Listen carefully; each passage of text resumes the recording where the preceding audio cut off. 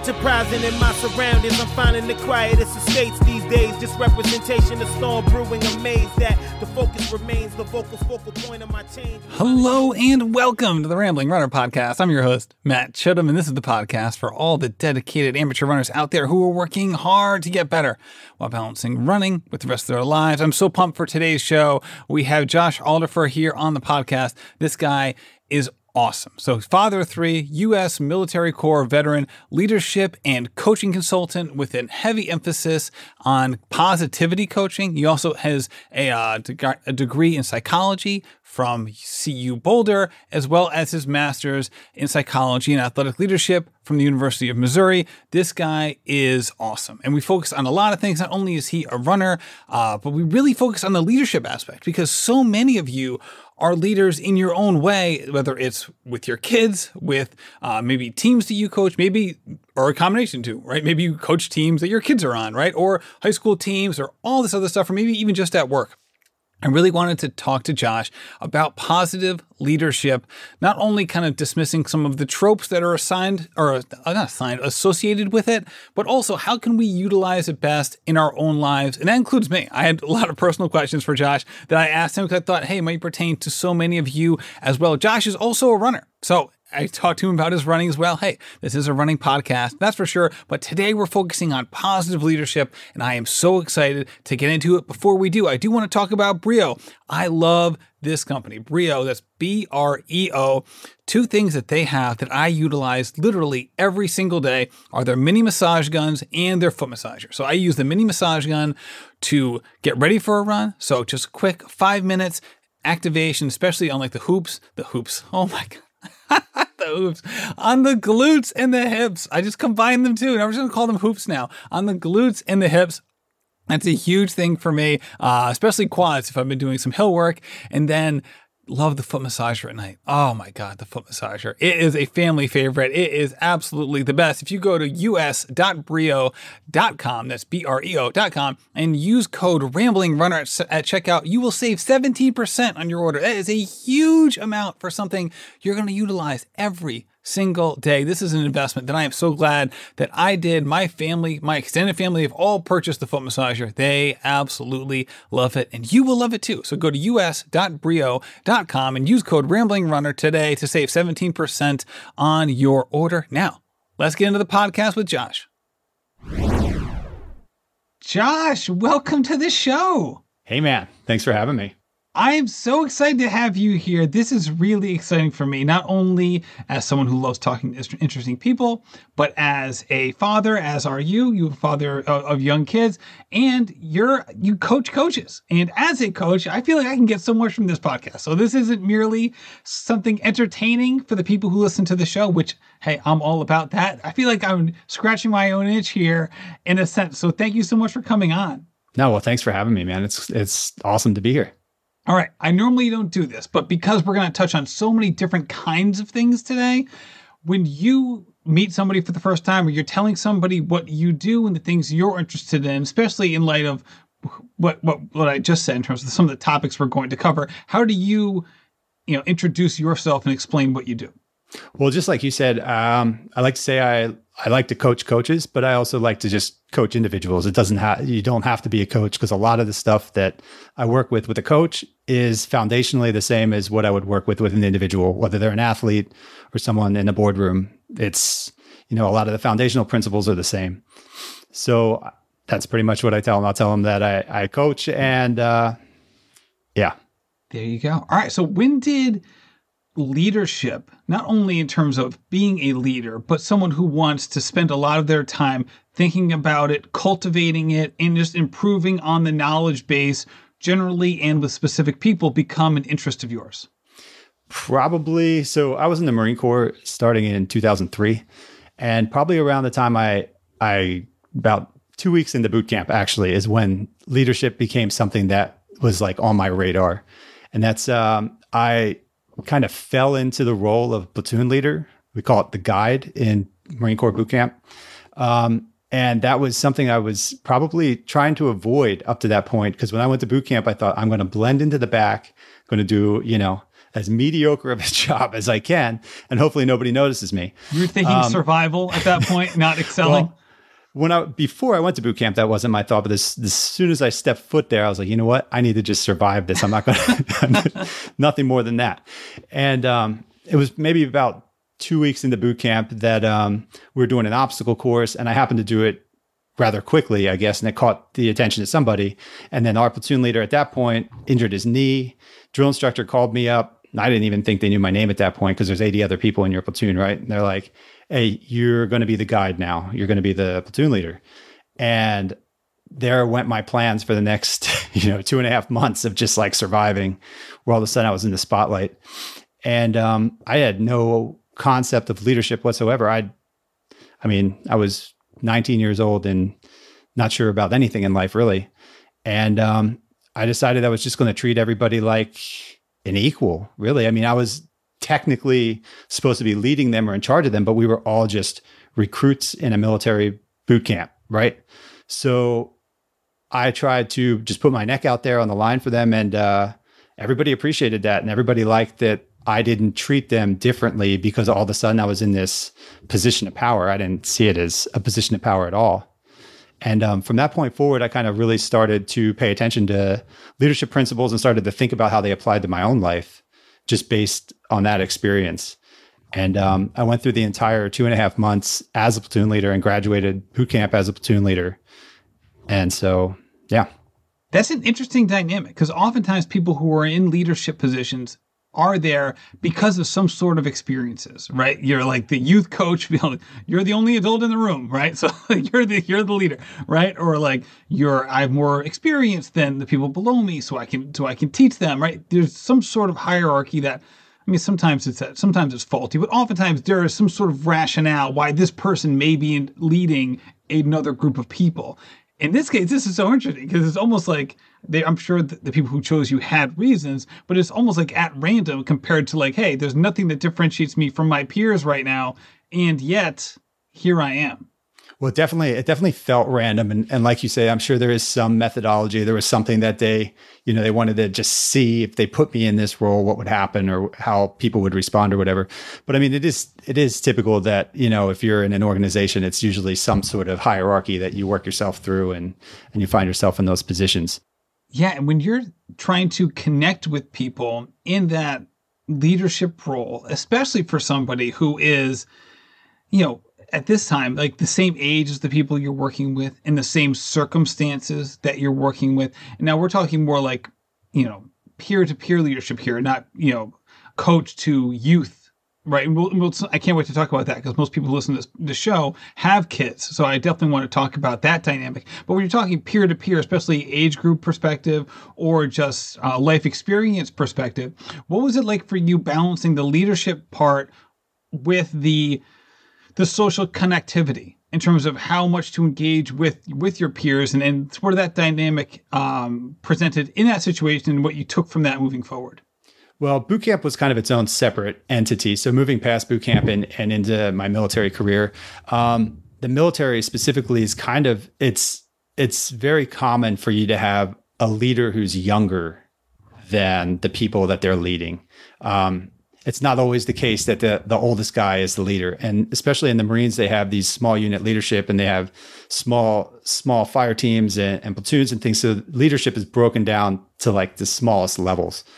And it can be a fine line between you're building these relationships, right? Where you understand the people that you're leading and you're friends with them, maybe in your off time, they're the people that you would go have a drink with or something like that. But when it comes to work, there needs to be this kind of delineation between, hey, now I'm asking you to do this for me as a leader, as opposed to as a friend, right?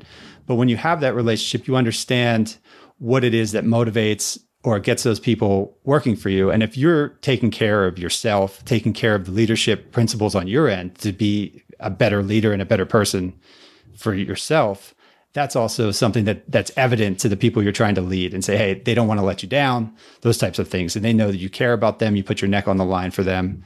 And I know in the past few years, I don't know if you've heard of Jocko Willink, but yeah, of course. He's written a book called Extreme Ownership, right? And that's really that's nothing new in the military, side of things, to own your decisions. Now, I'm not saying the military is full of great leaders. The military is full of great leaders, but not every leader you come across in the military is going to be a great leader, right? Some of them fall into the positions that they're in, or just through attrition end up being in those positions, But owning that. The Rambling Runner podcast is probably the best. I'm not the best runner, but I can ramble. So you're going to have to just... You fit right in, man. And you were a good runner too. And you have some very interesting running experiences. So you talk about Jocko, and I think people who listen to this podcast might be familiar with his work. Not only is he an author, but he has a podcast. He kind of came to light. And correct me if I'm wrong, he was on Tim Ferriss's podcast a couple times and then kind of created his own podcast from there. And it's more highly ranked than mine. So he's I believe doing great. So. Well, he's definitely made a name for himself, but he's authentic to himself, right? And that's he's all about developing himself, and that eventually just that keeps the ball rolling and makes you an authentic person that people want to follow. So now you bring up Jocko, and that's a great point. As you were progressing as a leader, and again, we are all progressing all the time, so I don't want to put an endpoint on that. But I guess in your formative years of learning some of this stuff and taking the next step, and after and you also have gotten a master's from Missouri in a really interesting field as well connected to this. Who were some of the people that you looked up to as leaders and either wanted to emulate or have learned from? Well, a lot of times the leaders that I looked up to were the people that were leading me in that time. So if I think back to, I was working at the American Embassy in Sri Lanka at one point, and my direct supervisor or my direct leader was a sergeant that lived in the house with us and was he was our detachment leader, right? And then he had a boss as well who was also a Marine.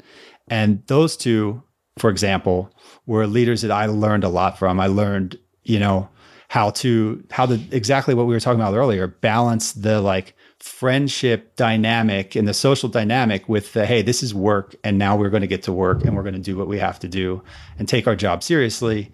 And when we're off, we can we can all have a good time and not be so stressed out, right? And that might not be applicable to everybody, because I don't know with your listeners if they have social dynamics with the people that they're leading or the people that but for us, all my experience in the military was being stationed somewhere where we were overseas in a small group of people. And so we had to live together, but also lead each other, if that makes sense. So, absolutely. And as you were progressing through the military, and certainly the military is a great place to learn so many different kinds of skills, and people leave the military and go into fields of all sorts, whether that's starting their own business and working in all hosts of things, right? There's nothing limiting about it. However, you went into the business of leadership. So tell me about that progression in terms of when you saw a finish line potentially with your military experience, that this is a field that you wanted to keep pursuing. Well, for me, it kind of just felt natural and made sense. It was something I felt like I understood on a foundational level.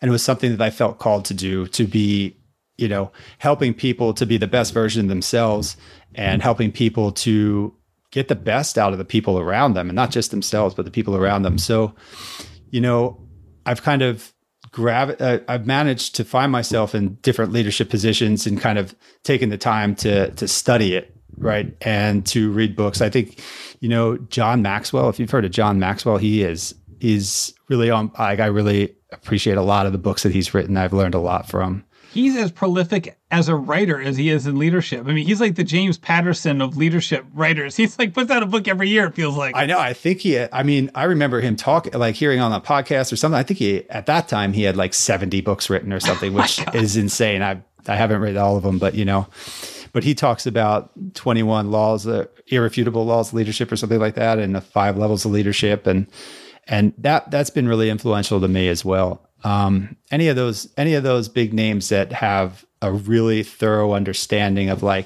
relationship building and caring for the people that you lead, and not taking these, I think a lot of times people find themselves in leadership positions and they feel like, okay, now's the time that now I'm the boss and everybody's going to listen to me because I am the boss. But it doesn't really work that way. It only gets you so far. And then when things get tough, that's when people stop. That's when they look for the real leader. And I was just, before I moved up to I'm in Norway now.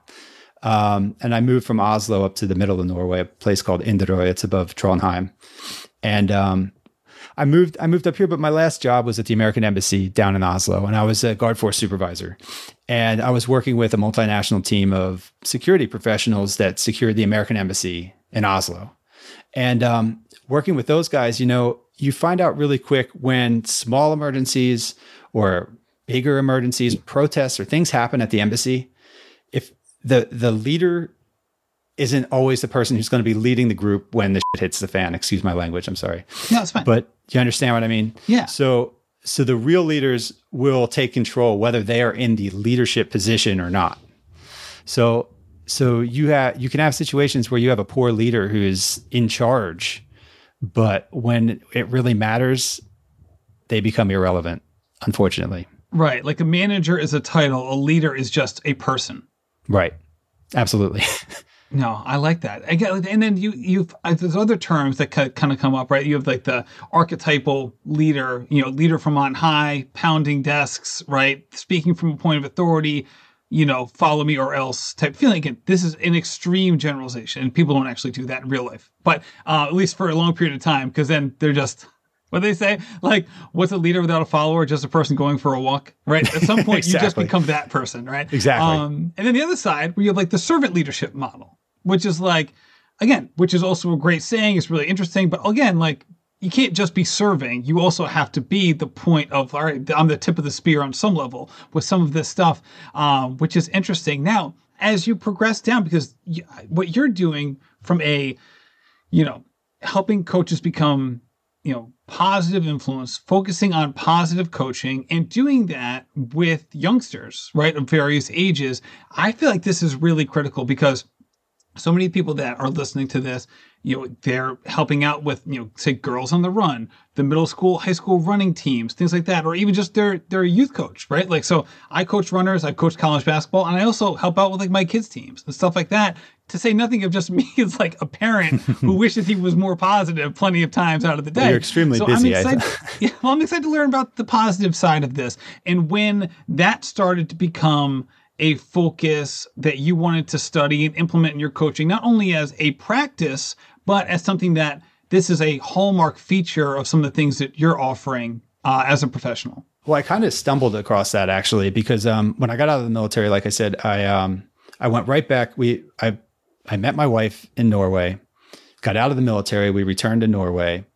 I got a job at the American Embassy. This was after college, by the way. So I had an untraditional path to the university because I went to the military first and then got my 4-year degree. Came back to Norway, went to the American Embassy, and my wife and I were pregnant with our first son.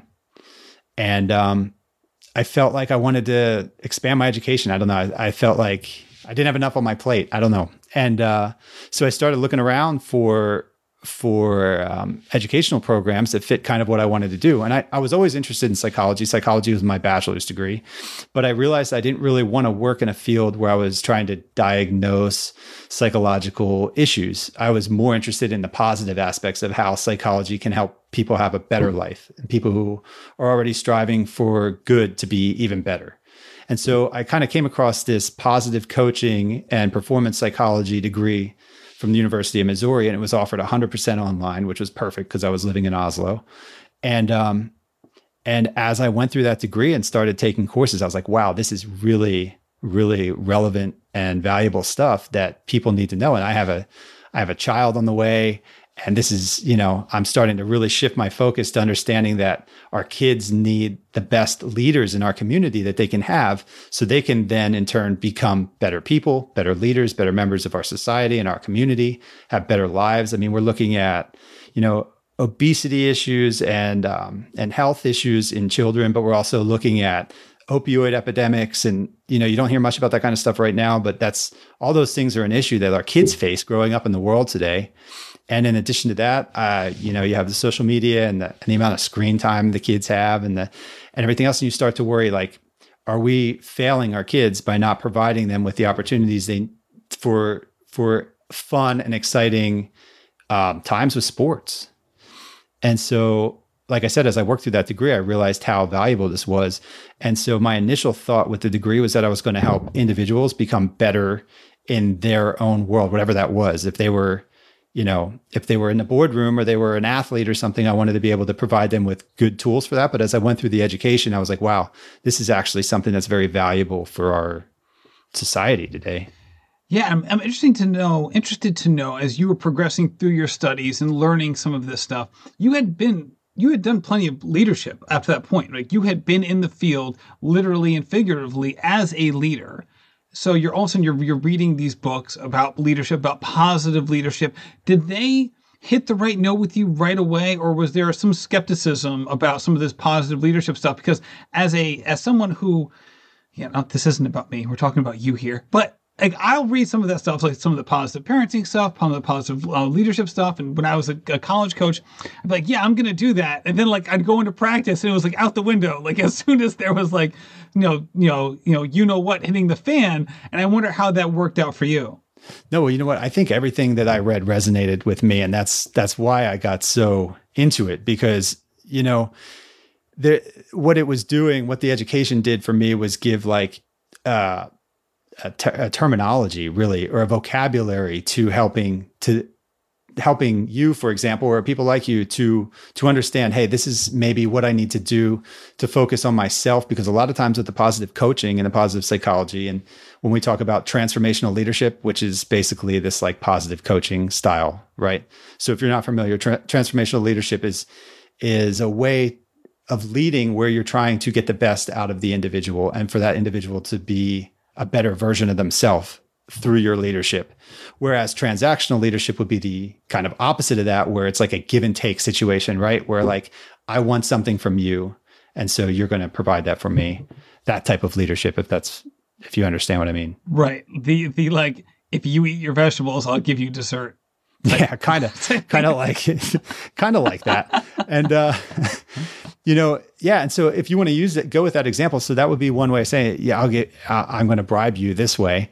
Whereas you could, as your kids get older, of course, maybe not as a 2-year-old, but, early on, you can start explaining, hey, we have strong food and weak food, and this type of food makes your body stronger, and this type of food makes your body a little weaker, and maybe you're a little more tired during the day, or you're a little more grumpy because these are the foods you're eating.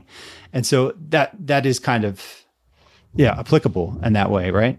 Right. I like that, because it again, not that you would necessarily this occur as a parent per se. I think you can age out of it, but you almost like want to put yourself out of business in a sense, right? Yeah, like you want absolutely. You want to lay the foundation for them to all of a sudden be able to take those skills and run with it, so then you can take a step back. And that's applicable whether you're talking about kids or you're talking about somebody that works for you. You want to set them up to be the most successful version of themselves that they can be. So one day they say, hey, I got this opportunity to leave this company and go do this job, and this is what I really want to do. And you're like, hey, I hope I set you up for success. You're not trying to hold them in to you, right? And keep them down and constantly have them providing something for you. It's, I want to set you up for success as an individual. So let's like define our terms here. When we're talking about positive leadership, or someone comes up to you and like, all right, you're into positive leadership. What exactly does that mean? Well, I guess, like I said before, it's more of like a transformational style leadership, where you're talking about leadership where you are trying to make that person the best version of themselves, right? And you're not trying to beat them down and that type of thing. Now, I like to kind of talk about, when we talk about, I know you want to talk about coaching. And so I'm thinking about positive coaching. And I think positive coaching kind of gets it's misunderstood in a lot of ways, because people think positive coaching, they think like participation trophies and everybody's a winner and this and that, right?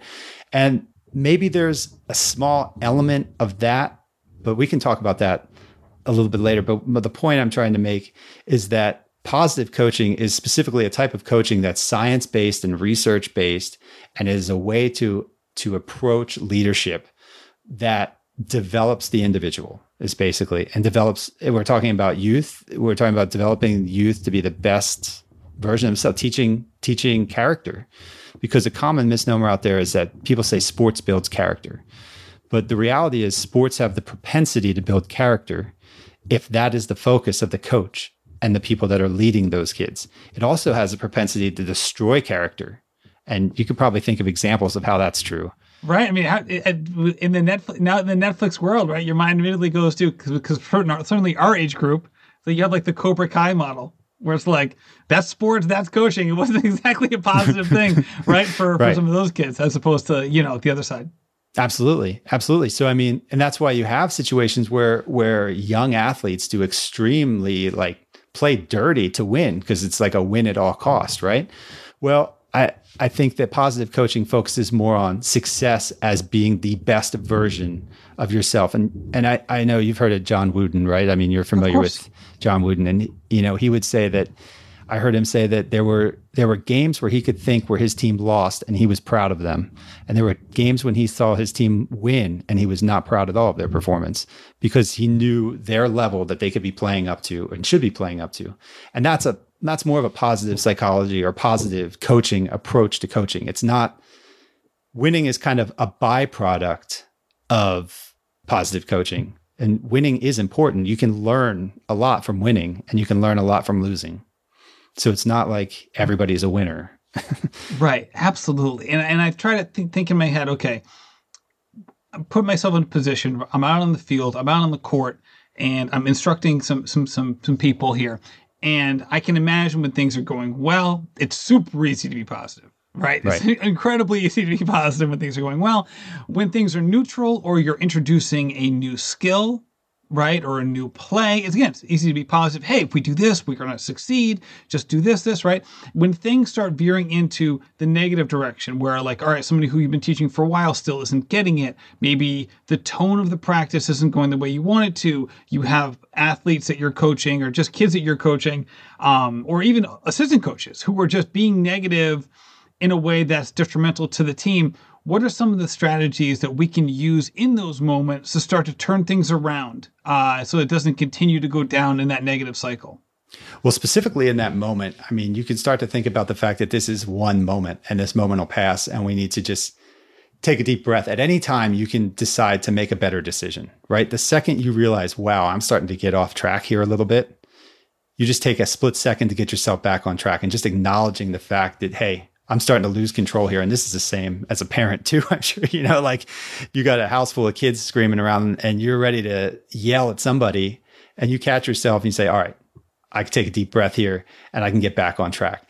Now, a lot of these things we like to try to avoid ahead of time. And there's strategies and techniques that we can employ to do that. Things like making something called an anticipation script, where you anticipate a specific type of thing happening and how you would then react to that.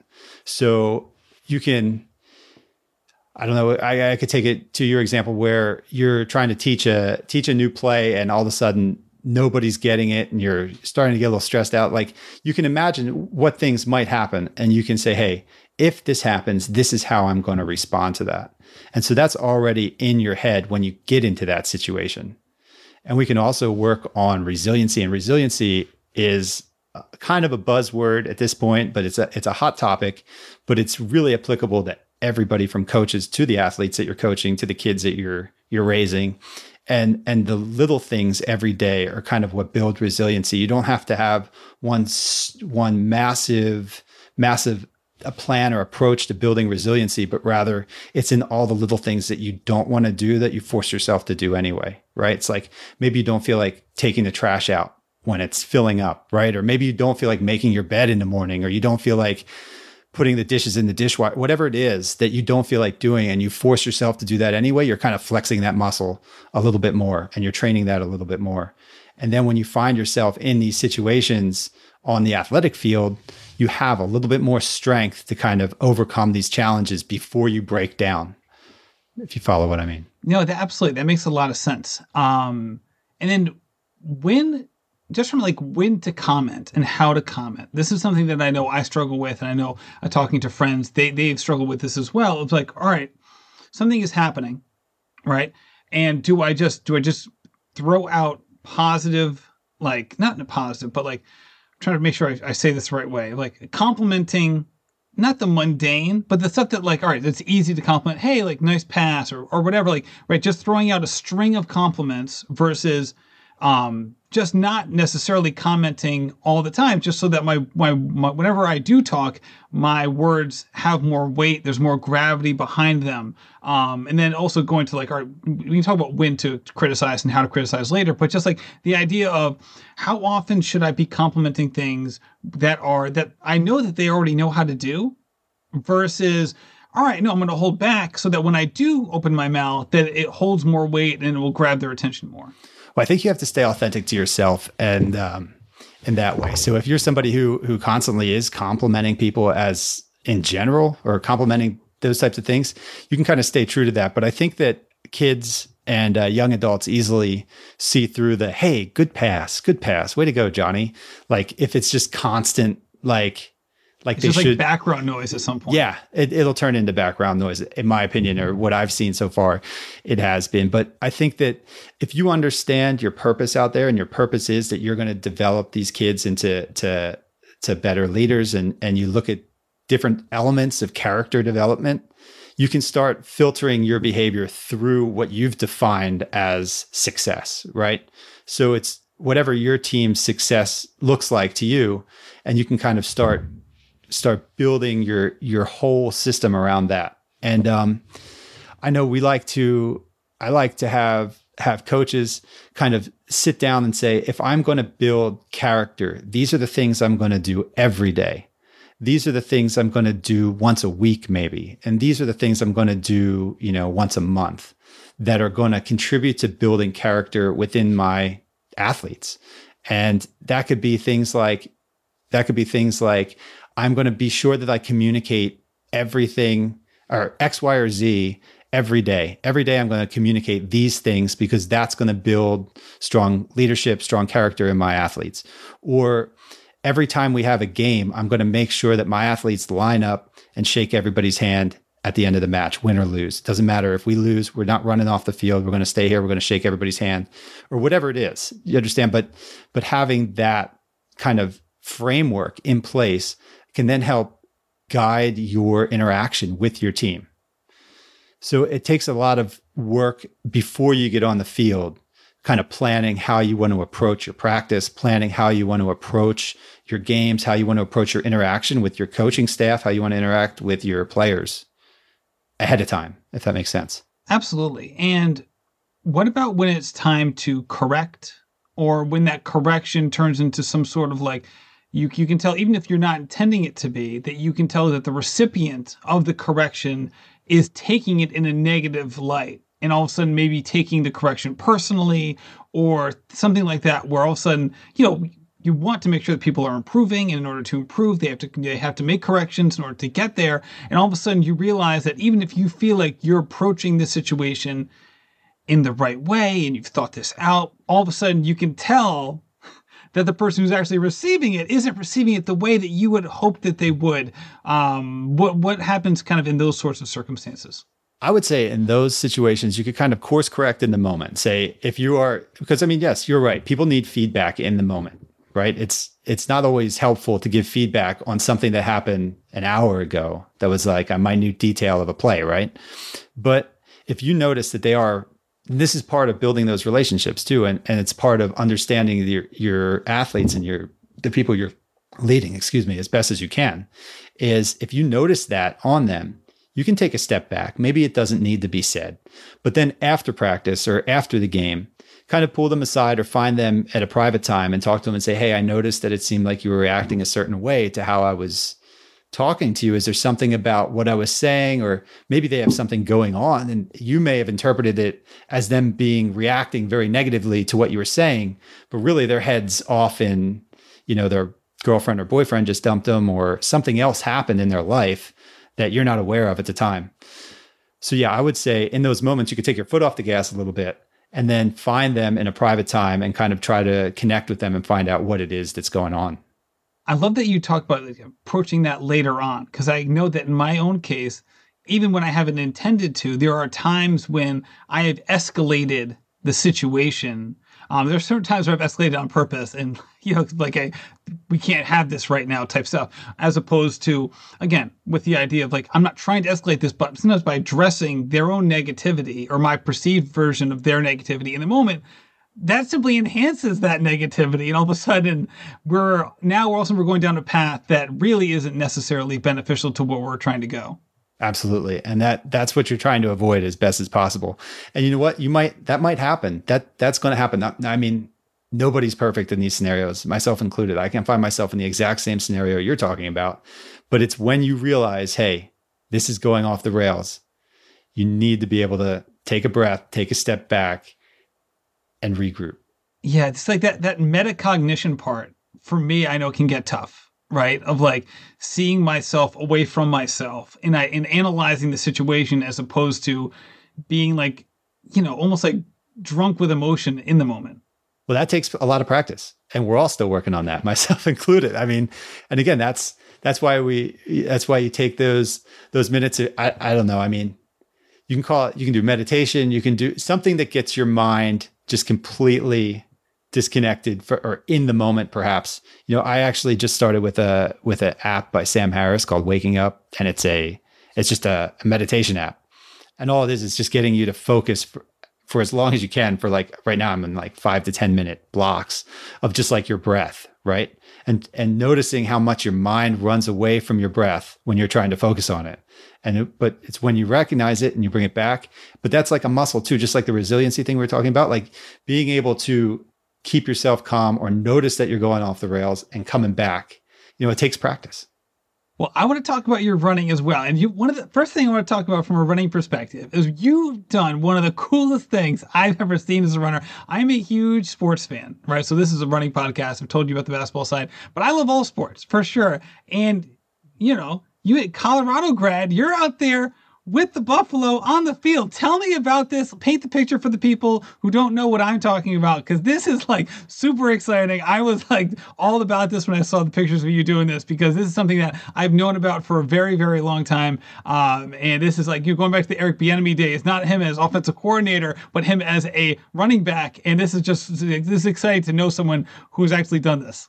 Hey, so Ralphie is the live bison mascot that's at the University of Colorado. She's a 1,300-pound American bison. People refer to her as a buffalo, but technically it's an American bison. And she leads the Colorado Buffaloes football team out on the field at every home game. And in the event they make a bowl game, she usually heads out to the bowl game as well. Actually, they just retired Ralphie 5, which was the buffalo that I ran with last year. And they're on their 6th buffalo now. It's Ralphie 6. She just started running this season. So if you go searching for Ralphie 6, you're going to see a little buffalo because she's still growing. Now, people ask me all the time, Ralphie, isn't it a guy? But it's a female buffalo, because a female gets 1,300 pounds and the male gets like 2,600 pounds. Oh, so God. A male bison would just be next to impossible. And I've stood next to a male bison. They can be up to 7 feet tall at the hump, and their heads are massive. So female bison is good enough. But she's quick, she's fast, and she's very exciting for the fans to see.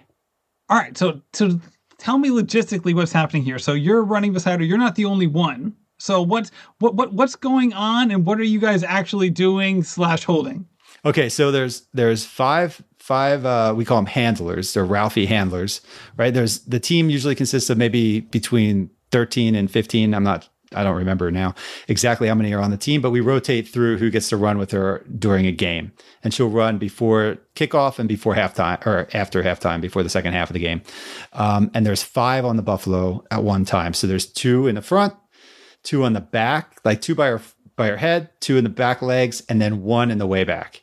And the 1 in the way back, that was my position on every time I ran, with an exception of once. And that's because I was by far the slowest, biggest guy on the team. And I just never had the speed to run up front. So everybody's holding on to a rope. The guys up front they do kind of like drive her. Now, she's trained to run in this like horseshoe pattern. But we've done practices. When I was on the team, we used to do practices where we would take her like around some cones and things. So there was some control, believe it or not. But the guys up in the front are kind of trying to keep her head a little bit up with the ropes, because if she gets her head down, that's like her full speed position. And if she's in full speed, you can get into a little bit of trouble, because she's they're like, a little bit too fast. Like a little governor on the top end speed here. And then the guy in the way back, which was me, is kind of trying to sit back and hold on to this rope and maybe slow her down a little bit, but at least put some weight into her a little bit. You're like a human parachute. A little bit. But yeah, like I said, it was, it was a lot of adrenaline. It was a lot of fun. I remember, so my wife and I actually, we both went to the University of Colorado, and we went to our first home. We were like, oh, we were 25, I guess, and we were freshmen, right? And we got to go to the freshman, the student section of the stands and experience a college football game for like all it is. And Ralphie comes running out, and I didn't know anything about Ralphie before that. And somebody behind us was like, hey, if you go down there, you can try out and be a part of the team. They're all students who do that. I was like, wow, that's what I'm going to do. I just got out of the military, and I was like, all right, I need something else to kind of jack up the adrenaline a little bit and be a part of a team. I mean, I missed the camaraderie of the team too. So it was amazing. Well, that's exciting. Well, so I'm not going to say this is like the start of your running journey. This is the start of the running part of our conversation. But you mentioned before, you weren't the fastest guy. But here you are, you're still running. You're an ultra marathoner, which is really exciting. Did you know that you would become, again, when did running click in for you? Not only something that was part of something that you were doing, right? There's some people get into running because, hey, I was on the soccer team, we had to run, right? You're in the military, you got boot camp, you have to run. Like that's part of, what your daily practice is at certain points in your career. When did running become something more than an obligation for you? Well, I ran cross country in high school, and I did that because initially I did that because I was trying to get into shape for ice hockey. And my cousin, who was a wrestler, he was like, hey, I started running cross country because it got me in good shape for wrestling. I was like, I'll do that for ice hockey. I was never a good ice hockey player, and I was never a good cross country runner, to be honest. When we ran cross country, that was actually probably the most fun I had in high school, though, when I think about it, because that team was probably the tightest knit group of people that I was ever a part of up to that point. And there was something about pushing yourself physically in those scenarios in long distance. Well, for a teenager, a 5 and 10K felt like long distance, and so pushing yourselves in those long distances, we all bonded in that struggle. But at the same time, nobody had this pressure because nobody was really competing against anyone other than themselves, right? I mean, maybe we kind of collectively wanted to see who would run faster, and everybody knew who was the fastest and who was the slowest, right? But that wasn't really the focus of the team, right? It was just to go out there and do this. And man, it was a lot of fun. But I remember I remember a few times long runs where me and a few guys snuck out and dipped into the pizza place while the rest of the team took their run. We kind of cut back in at the end. And so that kind of should give you an idea of the seriousness of my cross country experience. We've had people on this podcast say that they used to get out of gym, fake injuries, illnesses to get out of gym class because they didn't want to run. And now they're on a running podcast. So, I mean, you're not the only one on this front. No, but you know what? I still eat a ton of pizza. Anybody who knows me will tell you the same thing. And ever since I started training for an ultra marathon, I think it was like 3 to 4 pizzas a week. That's a story. I've been on your website, and I thought I was looking at a new marketing company at the bottom, because it says powered by or created by Pizza and Espresso. I'm like, oh, that's an interesting name for a company. I'm like, no, that's an inside joke. That's an inside company name for that. Fueled by pizza and espresso. Yeah, that's pretty much it. That's hysterical. Now, did you know when you were at Boulder that you would become an ultra runner at some point, or did that coalesce while you were there? Because obviously, when you're talking about American running cities, that's if not the top of the list, pretty close to it. Well, as remarkable as that might sound, but I didn't get into trail running or running at all while I was there. I did run the Boulder, but that was just because they were, it's just like something, if you live there, you have to run that. I mean, that's just, we were in Boulder for maybe 5 years, and I never got into trail running there. And now in hindsight, I'm like, man, I wish I would have. But yeah, no, I got back into running. So my wife, so we have 3 kids. I have a 7-year-old son, and we have 3-year-old twin daughters. And they're identical twins. They were born 3 years ago. And so 3 years ago was when I started kind of getting back into running. And we bought a twin jogging stroller, like a Thule, Glide or whatever it's called. And so I started running around with them a little bit, but I wasn't sure. I watched my wife, 24 hours of labor with twins. And then subsequently I heard an interview with David Goggins talking about doing these 100-mile races. I was like, that sounds like something I might want to be into. So I started looking into these ultra marathons. I was like, look, you don't even have to be fast. you just have to endure. And I'm way more into like enduring and struggling through things than I am like speeding down it. Like I could never run track because I just never have been fast. Like I said, I think when I was in the Marines, we did a physical fitness test, and that test was a 3-mile running test. And at the height of my training and like my peak physical performance was an 18-minute 3-mile, which is relatively quick for a 5K, right? But that was like at my pinnacle where I was pushing myself to the limit as a 20-some-year-old young man, right? So when I heard about ultra marathons and like being able to just go out there and just push yourself and not stopping and you just keep moving forward, basically, you could even walk at points. I'm like, this is the kind of running race I need to get into. And so I started training for that. And I realized really quickly that I didn't have the time to train for that. So it took me 2.5 years, almost 3 years before I got serious and said, you know what? All right, my kids are old enough now where they can take care of themselves enough where I can devote some more time, and my wife can, because anytime you go out on a long run, it's like you're setting your spouse up for... Oh, the parental guilt. It's not even towards the kids, it's towards your spouse. You're like, the spousal guilt is like, it's real. Oh, it's real for sure. Because, as I was working up to this, my first ultra marathon, just this past August, it was like 5 hours out running and driving to these places. And I'm like, man, my wife's here on a Saturday with my 3 kids at home. I know, it's like, I hope it's still standing when I get home. Oh my God. I know, it's so true. So the idea pops in your head, you see David Goggins doing his thing. And again, you're a military vet, so obviously there's some sort of connection there, but David Goggins inspired lots of people that have no connection to the military whatsoever. And it really is interesting to see people who get into it with like, all right, I'm going to endure. I can do this, like test of will. Let's go after it.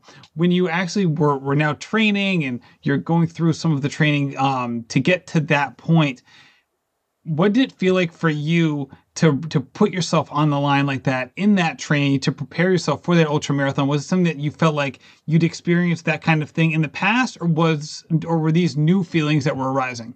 Yeah, well, let's talk about that because, David Goggins didn't really inspire me in the sense that I wanted to be like David Goggins and like suffer through like some ridiculous, because I mean, the things that he does is just like somewhat not human and probably not recommended for most people, myself included. Right. It's like being inspired to run a marathon by Eliud Kipchoge. You're like, I'm not going to break 2, but I like some of the stuff that's going on over here. Exactly. And so I took as smart of an approach as I could to training for this. So I actually went out and I found a running coach, Ryan Miller, his name is, and he put together a program for me. I found a nutritionist, Maddie Alm. She was a University of Colorado graduate. Of course. Yeah. You know Maddie? Well, I mean, she's awesome. We've sent messages back and forth, and I mean, she's a pro runner. She runs, Team Boss Hard, and like she's obviously like an unbelievable athlete, and to say nothing of her skills as a pro. And her approach to nutrition was just so legit because it's about you, the things that you already eat, and just tailoring those things and not being ashamed of having a bowl of cereal or these things that, people are like sometimes in the running world, or even people looking from the outside looking in and think, oh, I got to eat so clean and I can't, there's no shame in having a scoop of ice cream or a cinnamon bun after you run, it's like, so I was intrigued by her approach to that. But anyway, so I tried to take a very, very, very smart approach to training and build slowly, get enough sleep, get enough water, and do the mobility and stretching work as much as I could. And I'm happy to say that I went from running a maximum of 10K, and it took me a little over an hour when I started training back in March, up to running, I think my longest training run prior to running the ultra was like 24 miles or something like that, at a pace that was like 9.5 minutes for 24 miles. And I was injury free the entire time. I didn't have any issues with knees or legs or hips or backs or any of that stuff. And I attribute it all to taking it slow, running your easy runs easy, not pushing too hard, not being ashamed of the fact that you're running like a 9 or 10 minute mile for these training runs, and just building that engine slowly. And it paid off big time. Well, were you able to put your coaching practices to good use for yourself? Like, are you able to like stay on the positive side, and even when training might not be going the way you wanted it to go, or when say a run, say a particular run, all of a sudden, again, that's the thing that you always hear about ultras, right? Like you're going to hit those low moments, and what do you do next? And are you able to keep going? Were you able to put some of the things that you've learned into use in those moments? Definitely. And I definitely think that having a plan for that ahead of time, and that's something, like I said, we talked about before, I encourage everybody to develop a plan for when they hit those moments. And whether you're coaching or you're running a marathon or an ultra marathon, plan for those moments when you hit those walls. And what are the things you're going to say? What are you going to say to yourself in those moments? And how are you going to assess the difference between an injury and just, pain, for example, right? And so I definitely was able to put those into the works while I was training, but then also in the race that I just ran as well. Just being in the moment, I think, is so critical, especially in those. I mean, I said in the kind of the recap Instagram post that I posted out, that I was really grateful and had a lot of gratitude coming out of that racing experience. And that wasn't BS. I mean, I was really just happy to be able to have trained up to that point, gone and executed the race plan as best as I could. I made some rookie mistakes that kept me from making the entire 100 kilometers, but you live and you learn. And there's no such thing in my book as a failure until you stop trying, So everything's a lesson. It's not failure. It's a life lesson. I love that. So you're going to get back on the horse? You're going to actually get back on the buffalo? You're going to go for a next one, or what's up next from a running perspective? We're coming into the winter, and I don't know how much traveling I'm going to do outside of Norway. So I don't know how many races I'm going to hit before the winter, but my birthday is in April, and I know on my birthday, there's a 50 and 100 miler that I'm going to hit one of those two. I have to figure out come January where I am as far as if my goal is going to be 50 or 100. Because my goal for all the ultra marathons is to go through it without, I don't want to be David Goggins where my feet are broken and I got to use a wheelchair for a week or whatever, right. Like I want to go through these. People who've read his book, make sure you read the whole thing, because in the last chapter, he talks about all of this. He says, don't do what I did. I'm telling you this so you don't do this stuff. So like learn from my mistakes, because people they glorify that part, and they're like, and they're like, can you read the last chapter, please? Because he tells everybody, can you please start stretching? I now stretch 2 hours a day because I didn't stretch for 20 years. So please learn from my mistakes. But I think that it's interesting that we live in a world now where things are so easy for us and our lives are so nice that we have to actually go out and search for these experiences to find this struggle and find these opportunities to push ourselves, because we really need that. I truly believe in my core that as human beings, we need to find some struggle. We need to work through that. We need to put ourselves in adverse situations and push ourselves through those situations to become the best versions of ourselves.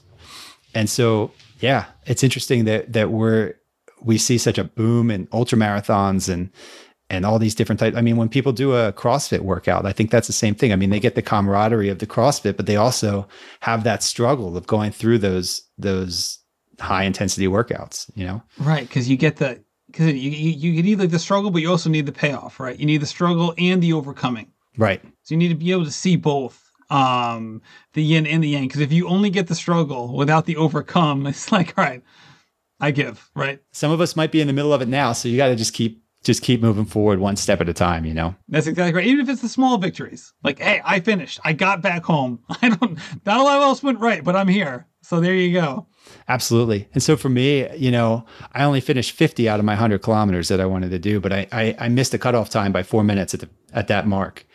And so with that experience, I learned the next time I'll probably pay attention to my watch just a little bit more. And maybe, but it was still 20 kilometers more than I had ever run at that point.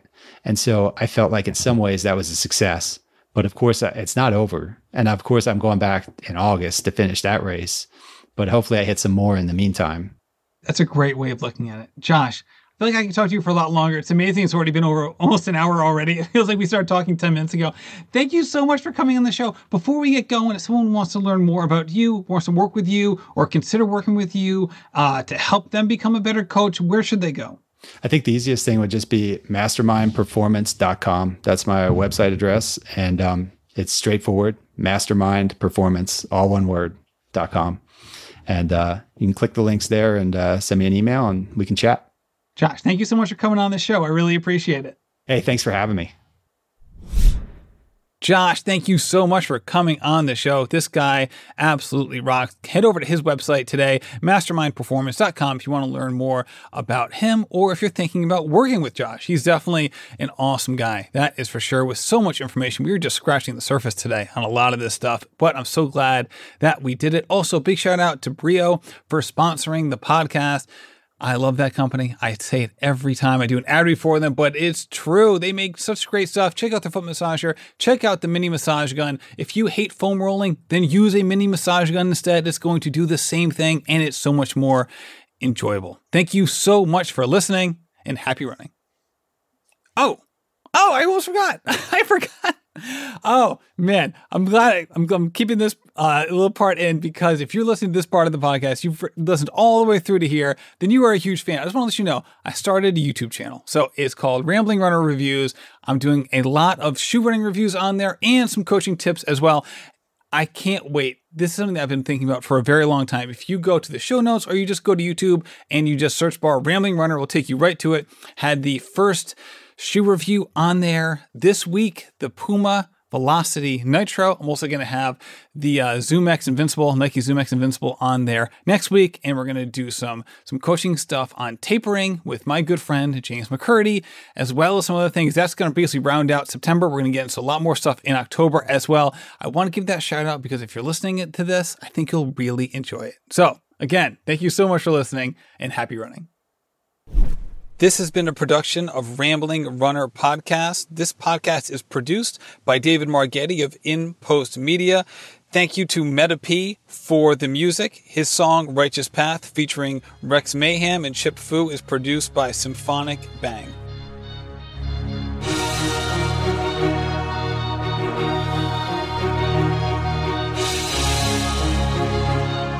Yeah. Enterprising in my surroundings, I'm finding the quietest estates these days. Just representation of storm brewing, amazed that the focus remains the vocal's focal point of my change. I'm trying to show this industry I got